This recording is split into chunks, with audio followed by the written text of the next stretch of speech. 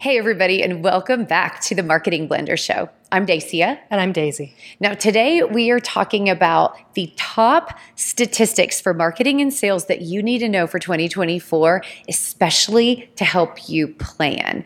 So I am such a nerd about statistics. Like, I literally had to cut myself off prepping for this show because I was just down the rabbit hole. Because while I love ideas, I love ideas supported by data even more. So this is going to be fun. Now, real quick, you guys, we literally are going to go ahead and share that rabbit hole with you in a long blog post. And so make sure to click that link if you're curious, and we'll have actionable takeaways around some of the aggregated stats that we pulled for you. So there's a much deeper dive behind this if you're curious, but Daisy, you and I pulled some of our favorites, and we're just kind of going to jam on those and share with people our honest responses to them and our personal takeaways about how does that impact how we move forward into 2024. And of course, we're going to talk about statistics that we see as being valid, the ones where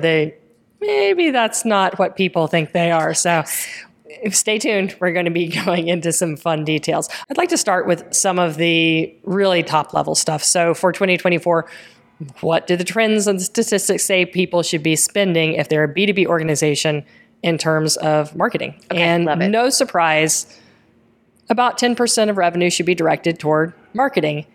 In other words, keeping what you got and getting more, because that's what marketing is about. Every year, every time. Now, pandemic and post-pandemic, we saw it spike closer to 12 to 14%, which is really not surprising because sales spend had to go down since there was less trade show, less in person. So people moved that to a different place on their P&L.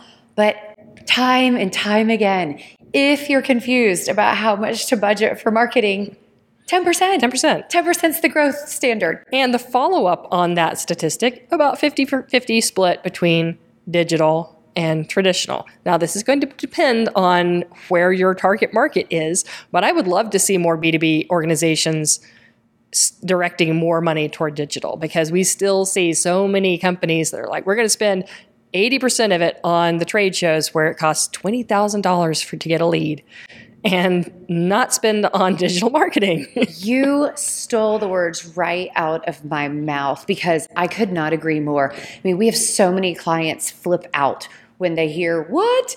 We have to spend $2,000 in Google AdWords a month. And I'm thinking, that is a bargain. And do you know the kind of ROI, systematic ROI, if done well, that you can get from that versus, you're right, a $20,000 per lead cost just because you're comfortable being in person at trade shows. So I'm not saying kill everything in exchange for digital, but man, like, stop being so scared of it, because we do see too much underinvestment in digital.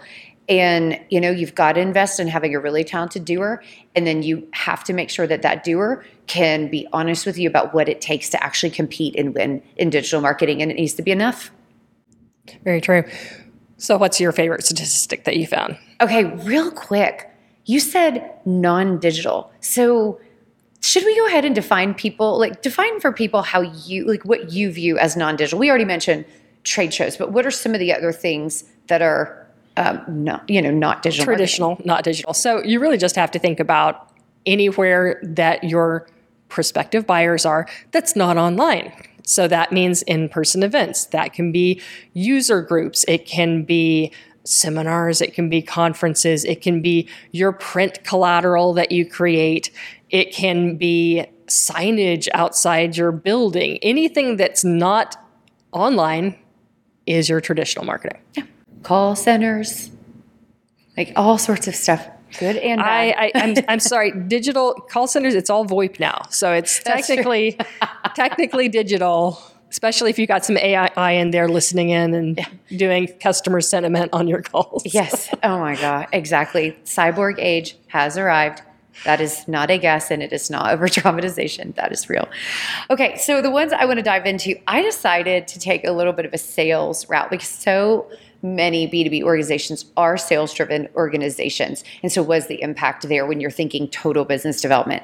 So one of the ones that I came across, 92% of sales pros give up after the fourth call, but 80% of decision makers will say no, typically 4 times before saying yes. So the parallel to this is so ironic, but it's so important to understand how much sales has changed. And going into 2024, if your organization has not changed sales strategies, there's no more dialing for dollars. And, you've got to think differently about sales and its effectiveness. And I know there are a lot of stats around just marketing touches, and it doesn't have to all be on sales all the time. Exactly. And I think that's the thing for me is that so many sales organizations don't realize marketing can and should supplement sales follow-up. If somebody is ghosting you, you can write an automated sequence that the salesperson manually turns on to ensure that they get past 4. You can have pre-written emails that completely change the efficiency of a salesperson, and they were written by a marketer, so they're probably going to incorporate more of the assets and tools and value orientation that has substance that a salesperson can share in order to get people interested. And they don't have to reinvent the wheel. You can use technology to help this. You can use sales training. Of course, you can pre-write sales scripts. I mean, there's so many things where marketing and sales alignment can, number 1, help power an individual past number 4, that fourth call, and number 2, can actually drive so much interest and curiosity for the buyer that they start being like, all right, I'm paying attention. I kind of think I like what these folks are saying. That is the magic of making sure that there's sales and marketing alignment and doing it intentionally and predictively, not as a reaction to a live sales opportunity. This ad is brought to you by the Marketing Blender. As you guys know, I'm a fractional CMO, and actually at the Marketing Blender, there's a whole team of us. For a fraction of the cost of a full-time executive, you can hire a chief marketing officer to write your marketing plan, to clean up your messaging and your positioning, and to drive sustainable results.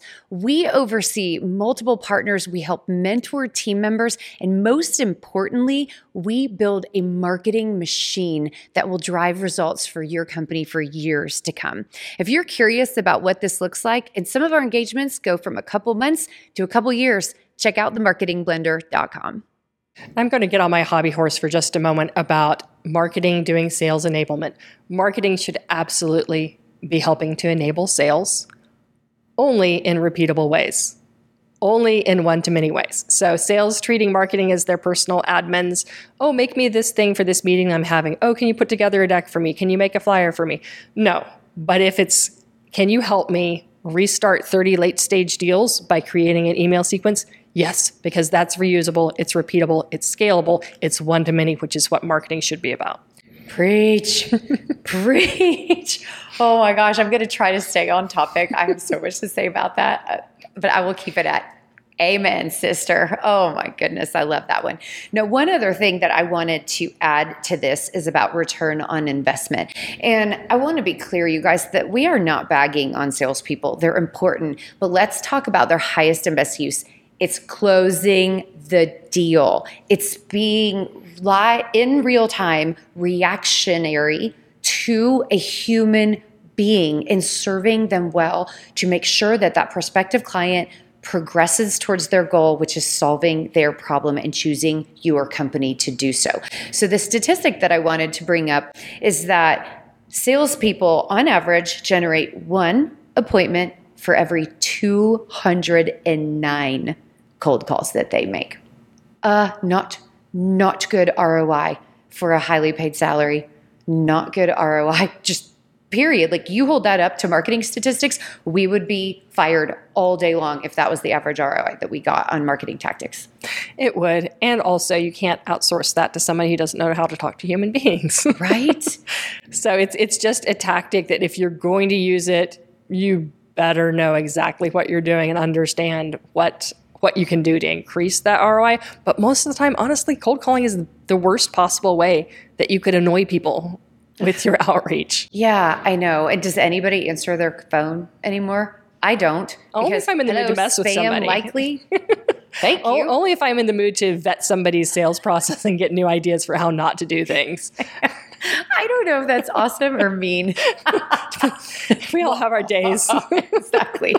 Okay, so that's a segue though, and I think you had mentioned that you have a statistic about Marketing Jargon Alert, account-based marketing, ABM, because there are ways to incorporate healthy and value-driven cold calling, but it can't be on its own little island. So ABM statistics? So the statistic I found, and this is what I'm skeptical about, said that 89% of B2B companies do some kind of account-based marketing. No way. I don't Absolutely believe that not. because guess what? Building account-based marketing strategies is hard. It's not hard. easy. If it was easy, 89% of people would be doing it. They're not. They're doing something that they think is ABM that is not ABM. Just because you have a list of accounts that you wish were your clients. Yes. And when I say list, I don't mean database with decision makers and titles and contact information and preferences and persona profiles. We wish. No, I mean, oh, I wish Apple was our client. Oh, I wish so-and-so GE was our client. No, that is not account-based marketing just because you wish these huge enterprise companies were part of your portfolio. No, that's not ABM. It is not. So account-based marketing is geared toward large organizations. Often the very first thing that my clients ask me is, how do I figure out who's the decision maker? I mean, that's where they're starting. They're not starting with, oh, we have a full list of everyone who's at that decision-making table. Right. They don't know who they are or how to get to them. That's the first hurdle. And that's why I know that 90% of B2B companies are not doing account-based marketing because they don't have that information. And guess what? Paying ZoomInfo $40,000 is not going to give you that information either. No, so, that is name not drop, ABM. but that's I know. Sorry. We just that's on our podcast about top wastes of B2B marketing budget is on that. And it's not that ZoomInfo can't drive some value. It's that clients don't derive value because they don't know how to use that. So absolutely. Okay. I guess we're going to have to promise we will do an episode on account-based marketing and the how-tos. So stay tuned for that. So in the meantime, if you have specific questions, DM us on our social media accounts or drop them in the comments so that we can actually build an episode that you're going to freak out over. So total side note. Okay. Anything else on ABM? I'm still we'll have to save it. We'll talk for 30 minutes just on that. So let's go to the next big topic that everyone has to talk about right now. And that is, of course, AI. Yeah.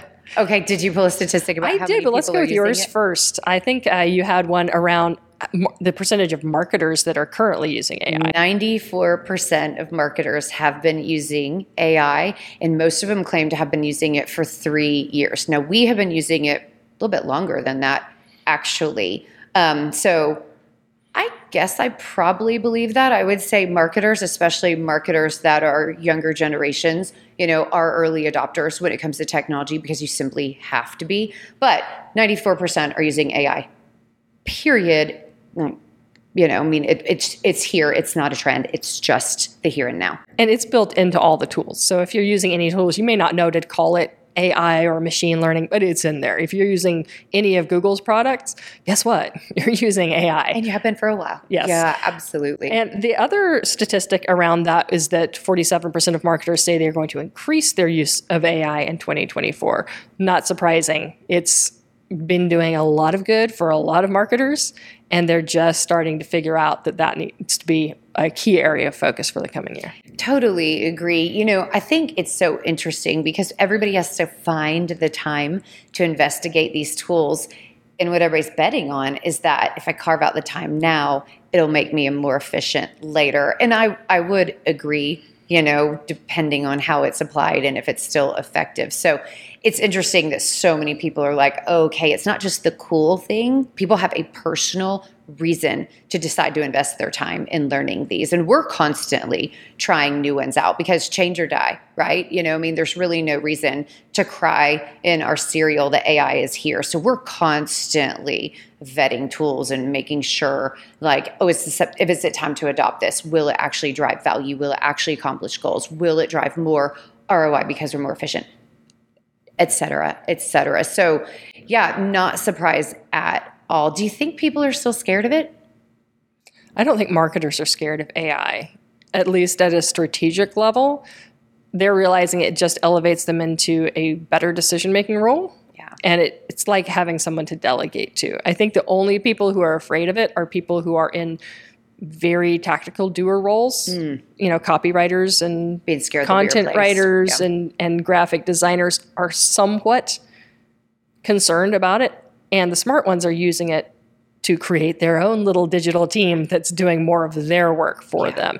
So if you're doing excellent work and you have the ability to be that human in the loop review and the one who's deciding what to pursue and what's going to deliver value in marketing, AI is not something to be afraid of, even if it means that you shift the kind of marketing that you have been doing and what you spend your day-to-day hours on. It's just helping you make the highest and best use of your time. Yeah. Absolutely. And we did a whole episode, you guys, on this. And so if you're looking for a deeper dive on it, go check out that episode for sure, because talent can't be replaced. AI cannot just completely wipe out the human. So we give a lot of tips and tricks on that one. One final note too, if you're in a leadership role and you're listening to this, ask your team questions about AI. Don't just go, how are you going to use AI, or don't just push it at people. Say, what are your ideas? Are you experimenting? How could or how should we be incorporating this? Like that collaborative approach, it's amazing what people will bring to the table. You don't really need to force this. You simply just need to open the conversation and help them know that you're there to provide resources for them to learn. Okay, do you have another group of things? I've got one over here, but I'd like to have you go back to the sales conversation. I like kind of going back the marketing and the sales together, because you know what, we do marketing and sales alignment all the time. What's impacting sales is impacting us as well. Absolutely. Okay, so 72% of salespeople who use social media outperform their peers. 72%. Now, I know I pulled this one just for you, just so you know, because you're such a huge advocate of social selling and that alignment with marketing. But one little caveat is that statistic is down, but just a little. It's down 5% from 10 years ago. So it was closer to 80%, so about 78, almost 79% of salespeople would outperform their peers. So that is going down. I'm assuming it's because of the chatbots or, some of the auto bots on LinkedIn and, that type of thing in social media. But that's just my guess, is that some people, there's a slight reduction in effectiveness because of how the tools have changed the platforms. It really is. Social selling is social selling. Spamming people is spamming people. Don't spam people on social and call it social selling. Yes. Yeah. Well, and I think people think, social selling just means sending private direct messages about your product and trying to book a call. No, that is a tiny part of it that when appropriate, when you have earned the right to send that message, it's fine. But social selling also includes commenting on people's message, being a thought leader, sharing ideas, and showing up with frequency and high value content that progresses people towards their goals and resolving their pain. It's social media being social. And it's interesting because the salespeople should be excited about this. I mean, social selling is relationship building. It's not sell, sell, sell, sell. It's serve, don't sell. So that when people have a need, they already trust you because you did that. It is. And remember, even if using social media to be a better salesperson is only helping you be better than 70% of your competitors, you know what? It's worth it. Yes. And I have one final little statistic tucked away just for any skeptics out there on that. 75% of business-to-business buyers use social media to make purchasing decisions. So many people say, oh, social media, it doesn't work for B2B, or I don't get it, or it's so hard to attribute to sales. True, it's possible, but it is difficult. But the statistics point that out, that B2B decision makers are going to the social media well in order to inform their decisions. So you can't keep discounting this, not on the sales side and not on the marketing side. I'd like to bring up another statistic that we can talk about whether we believe it or not, but apparently 38% of B2B organizations, as surveyed in a particular survey, said that marketing is their top source of lead generation. Is that a little gift for me? Maybe so. Yes. Okay, I don't know whether to be surprised that the data was so positive towards that. 38%, I don't know, like people, but that's really significant change of saying marketing really is driving that volume of success for us. And we see that, right? It's not about firing salespeople. It's about optimizing their performance and making sure that you do take those high ROI tasks and automate them in order to drive more sales. So exciting. It is. I think that organizations are starting to recognize what marketing can do. And I think that, that 50% spent on digital marketing rather than just in-person sales efforts that you're calling marketing and putting under the marketing bucket. I think that's driving the idea that, yes, marketing should be generating leads, high-quality leads for your organization.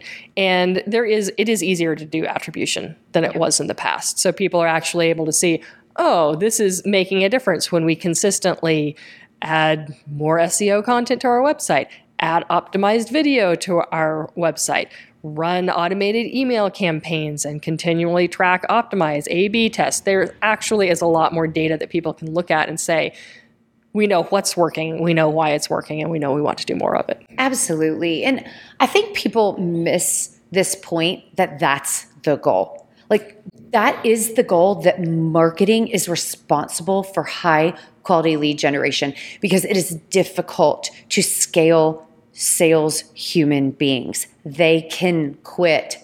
They have to be onboarded. They have to ramp up performance. They have to learn. But once you have a marketing system in place, you can learn from the data. The humans behind it can continue to optimize the system that then allows sales to close the deal and serve humans well. And people keep thinking, oh, well, maybe it'll work this year, and then we're going to have to hop over and test something else, and then we're going to try something else. Like, no. No, you should find the things that work, optimize, continue to test and add and iterate, cull, add, cut, different things. But you're supposed to be building a system where, yes, marketing is your number one high quality lead generation. And I'm surprised that people are not asking for that more frequently. So this is a question that I would ask to B2B CEOs. What would change about your organization if you did have 38% of your leads coming from marketing? What if it was 50%? What if 80% of your leads were coming from marketing and your sales team could focus on closing deals to bring in the revenue? Absolutely. Mic drop. I have nothing to add to that.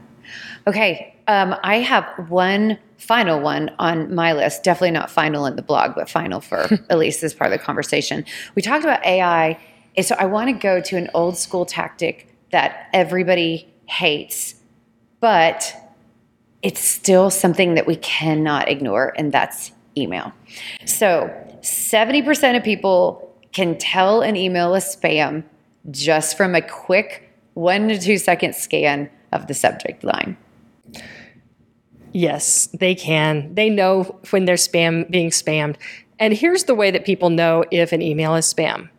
The subject line is something that doesn't matter to them right now. It doesn't matter how much value you're offering. It doesn't matter how amazing you are. It doesn't matter how clever your headline is. If that recipient doesn't care about what's in it because you haven't tapped into the things that get past their internal filter, you're going to be marked as spam. Yes. It's why we get so frustrated with Zoom Info and other list providing services, because cold email is interruptive. It's being pushed into its own folders, and it's not necessarily relevant to what they care about right now. So I love that definition of spam, but it's the same thing. Even if they know you and you're sending something they don't care about, it's spam. But the other thing about this, though, is email still works. And you and I have brought this up on numerous podcasts, because if you're driving value, people will read your email. They will click through. They will be curious if you're delivering something. And so, as an example, $36 of revenue is generated for every single dollar of email spent. That's a pretty darn good return on investment, as long as you're doing email strategically. And I will say one of the reasons the ROI is that high is because unless you're buying cold email lists, which you should not be doing, email is virtually free. You have your contact database that's agreed to receive marketing emails from you, I'm assuming, if you're doing this right. So it's really about, if you really know the target market and you know what matters to them right now, you need to craft the content, you need to put it in the system, you need to get it automated, you need to test it and send it out. But it's not a massive spend like pay-per-click or doing a trade show. It's the lowest hanging fruit within your marketing tech stack, and the easiest way that you can get in front of your customers and your prospects consistently, delivering value. And it should be a lead generating source, period. The fact that this rarely comes up, like people think, oh, email nurture, strip campaign, like they understand that. It's nurturing them to turn into a sales qualified lead. Like, I always find it interesting that there's very little accountability for, is that producing sales qualified leads, because that tells you so much about your messaging, so much about whether or not you know your market. And one other little side note, people need to start ignoring their unsubscribe list. Unsubscribes are healthy. They're teaching you something. And if your unsubscribes are high, okay, then you are screwing something up. But, if just one or two people here and there are dropping out and you've got a healthy email list size, let them go. That's okay. Like, you didn't need them to make or break the success of your company. So, healthy email lists from people that want to hear from you. Awesome. Like, that is a win-win for both you and for them. So I love it. Any final ones on your side? I had one more, Okay. and this was another surprising one. 78% of B2B companies say influencer marketing is effective for them. Now, number one, Really? 78% of B2B companies are not doing influencer marketing. Thank you.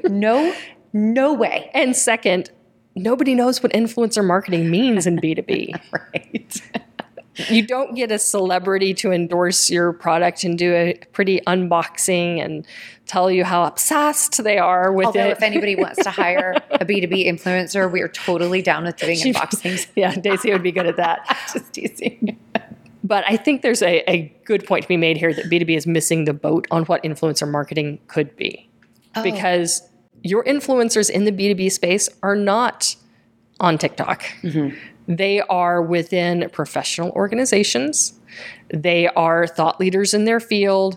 They're the ones who are doing keynotes at major events that you attend. They are people who could be on your board of advisors. Yes. They are people that you could bring in as stakeholders within your organization. There's so many different ways that you can use influencer marketing in B2B, but you have to think outside of the box. I agree. And, it does make me wonder with that statistic if it's a semantic thing, right? So co-promotion or affiliate marketing programs or just so many different things, if people are saying, oh, because I appeared on a podcast or had somebody on my podcast, if they're including that. So that statistic is, I still don't believe it. Even if you include all of that, I just even with that. Also, we should do a whole podcast on what co-promotion should look like. Yeah. Oh, so many clients come to me and they're like, we just did this amazing thing. It's like, you should have brought me in earlier on this conversation because you put in, 4 weeks of work on this and how many thousands of dollars, and there was no follow-up. Yeah. No accountability. You don't have insight into, what the metrics were that were being tracked. Nothing to show for it at the end of the day. Yep. Oh. I do like this direction. I do hope that B2B does adopt influencer marketing more succinctly and clarifies their definition of what this could look like. Because in order to do it well, finding the people that you are values aligned with and who have a point of view that is complementary to what you're selling and vice versa, where there is a halo effect for them partnering with a corporation. There's so many good things. Like there's just so many intentional, thoughtfulness about building those kind of conversations and then showing up as a thought leader or alongside of other thought leaders, because you have to drive value. I mean, influencers got the following that they did, as long as they didn't buy their lists, that's a thing, or buy their followers, but they got their following because they are follow worthy, because they say something that actually helps people. And so when you do find somebody or a group of somebody's where it makes sense to have them in your ecosystem, I really love the direction, because it's not flippant. It's not something you can just turn on and off. I mean, you really do have to have a strategy behind it. And man, those relationships and navigating those relationships of what they get for that, little messy. I have a little experience on the B2B side, very complicated and very messy. So I think that's going to be interesting. And I'm interested to see where that goes in the future. It will. So we've covered some general statistics that should surprise no one. Hopefully a few that surprise, shock, and horrify a few people who realize, I might be behind the boat. And then a few that we just don't buy it. Yeah, agreed. So you guys, again, dozens and dozens of statistics on this blog. So I think you're going to have a lot of fun with that. But we don't just leave data out there for data's sake. We do have some actionable takeaways, and we love to hear your arguments. So drop your favorite comments, statistics, or arguments to what we're saying, and let's start a really good conversation about sane marketing in 2024. Thanks so much. Hit that subscribe button, and we'll see you next week. Onward and upward. We hope you learned something today that will help you succeed with your marketing. And if you liked what you heard, definitely give us a thumbs up and a subscribe. Don't forget to check the show notes. We're sharing free tools and resources there. And you guys, we would love to hear your comments. So drop one in or send us an email, and maybe we'll use your topic on a future show.